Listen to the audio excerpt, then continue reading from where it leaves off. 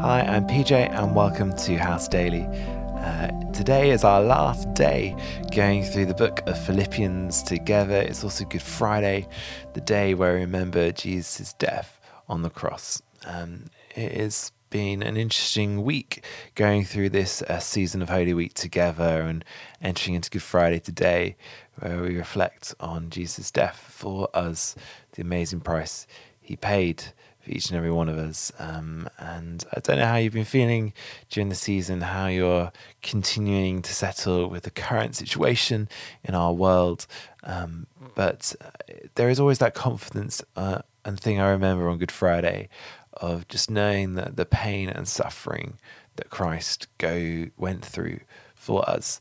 And just remembering actually he knows the hardship of life.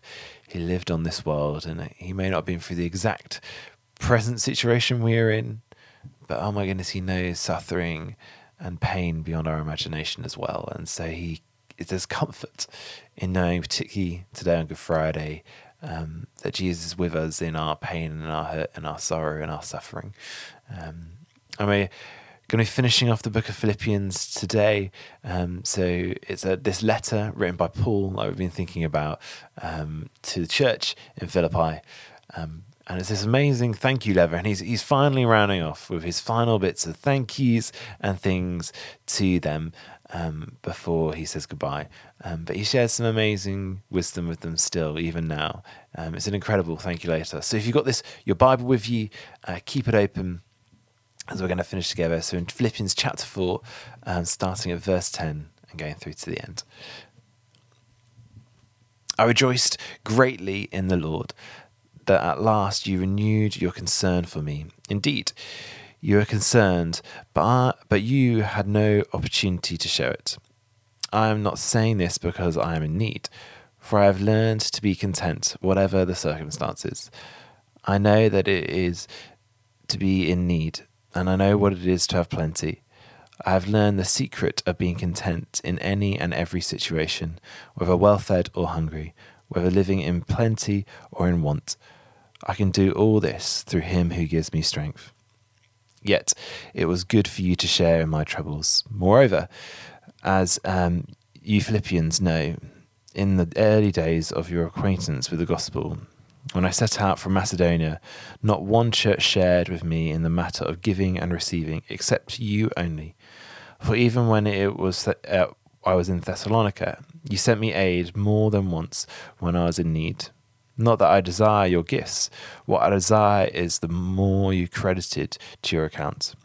I have received full payment and have more than enough. I am amply supplied now that I have received from Epaphroditus the gifts you sent. They are a fragrant offering, an acceptable sacrifice pleasing to God, and my God will meet all your needs according to the riches of his glory in Christ Jesus. To God and Father be glory forever and ever. Amen. Greet all God's people in Christ Jesus. The brothers and sisters who are with me send greetings. All God's people here send you greetings, especially those belonging to Caesar's household. The grace of the Lord Jesus Christ be with your spirit. Amen. And so he's rounding off this letter with a few other thoughts and then that series of thanks. And he shares this little insight into himself of how he is content in all circumstances. If I'm honest, it's something I struggle with, is that being content. We live in a society that is about more and more and more, and there is always something bigger and better than you want. I love gadgets. There is always the next thing I have my eye on, the next release from whatever company. There is always that thing, and I enjoy it. And so that idea of being content is a real struggle for me sometimes, of being dissatisfied with not having the newest and latest and the best thing. And it's all over that this society is just pushing the more. And we live in a society where we can get whatever we want from Amazon today if we want it, if not just tomorrow, if we can wait that long. And as I was saying yesterday, this idea of simplicity in some ways has been forced onto us in the season we're living in, where we can't get things immediately tomorrow, where we have to plan ahead weeks of meals because we can't get a delivery immediately. That Amazon's saying non-essentials going to come weeks, months away. We've been forced to live in this simplistic life, and in some ways, I found it really releasing that I'm not pressured by those things or the next and latest thing because I can't get it. And in some ways, perspective has changed, and I realise I don't need those things. They don't satisfy. The simplicity has made me enjoy spending time with my family even more than I was before. And a slightly slower pace of life has made me remember again that the speed and rush and the now and the want of society is just not satisfying. And Paul has this great wisdom. He's saying it doesn't matter if he's in need, if he's hungry, or if he has plenty. He's realised what it means to be content, to gain strength from God. And it's a great thing to remember today on Good Friday is where our strength comes from. To be content and satisfied in Him. Because in some ways, as we become so aware, so much of it is fragile and can fall away in a moment. And that sometimes that hits us really hard when we've put so much weight on those things of the world. It is hard and challenging. But the thing I love, what Paul shares, is what he's satisfied so much more, and it's not the gifts that they sent him as a church from Philippi, it's them. He is thankful for them, that they are the people that are there to support him, that they're the ones that are going to be accredited by God for their good works and favour. It's the people.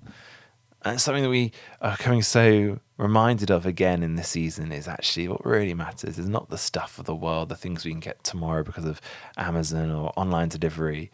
It's the people that we are missing and wanting to see that impact us and value us and really impact our lives. The people are what matters. And it's so important to remember and to hold on to those things and be content with less of stuff. But be hungry and yearning for that time again when we'll be able to gather, we'll be able to see one another, we'll be able to worship together as church. And that's the thing we need to long and crave for and strive for and be content with the things of this world. And particularly this weekend as we go into Easter where it's going to be really sad to not be able to celebrate together, to not be able to see family and friends, but actually know that they are still loved and close in our heart. And actually that Christ died for each and every one of us. He died for all our neighbours so that we may really know life in all its fullness today and in eternity. So let me pray. Dear God, thank you that in you we can be content, that you can give us what really satisfies. You can fill us with that joy we've been thinking about as we look through this book. A joy that comes from you, not comes from anything of this world. Help us to fix our eyes on you this weekend, to be satisfied in you and you alone. Fill us with your spirit, with your love, and with your joy. Amen. Thanks so much for joining as we've been going through the book of Philippians. And on Monday, we're going to start going through the book of Ruth, which is an amazing book in the New Testament, in the Old Testament, which is about God's amazing redemption and the impact that has on this family which we journey with in the book. And so if you get an opportunity for then, read through the book of Ruth, we're going through it day by day together here. And so have a great weekend. Be safe. Be church. Keep washing your hands. Bye.